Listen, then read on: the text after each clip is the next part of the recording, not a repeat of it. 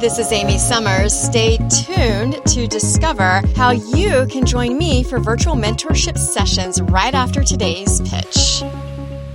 Let me know if you have any questions or concerns. Or in other words, you better not have any more questions because I will not be providing any more answers. Before you act like you are concerned about someone, rephrase this comment. This statement can be perceived as a bit of a blow-off comment. Instead of making a statement, you should be asking questions if you truly want to know if they have any other questions. The pitch challenge today, analyze how you close your email messages. Oftentimes, people will write closing comments that are really unnecessary, like they are filling up space or don't know how to end the communication.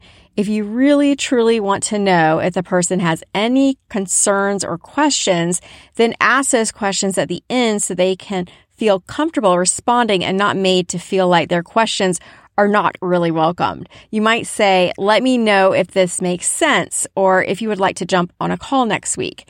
If your email is more directive in tone and you are not looking for any altercations to it, then don't add a phrase like this at the end. Trust me, if they have questions or concerns, they will certainly be bringing them to you.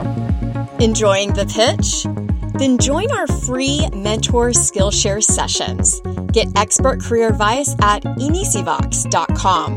Click the pink Mentor Skillshare sign-up bar at the top and enter your info to secure your spot.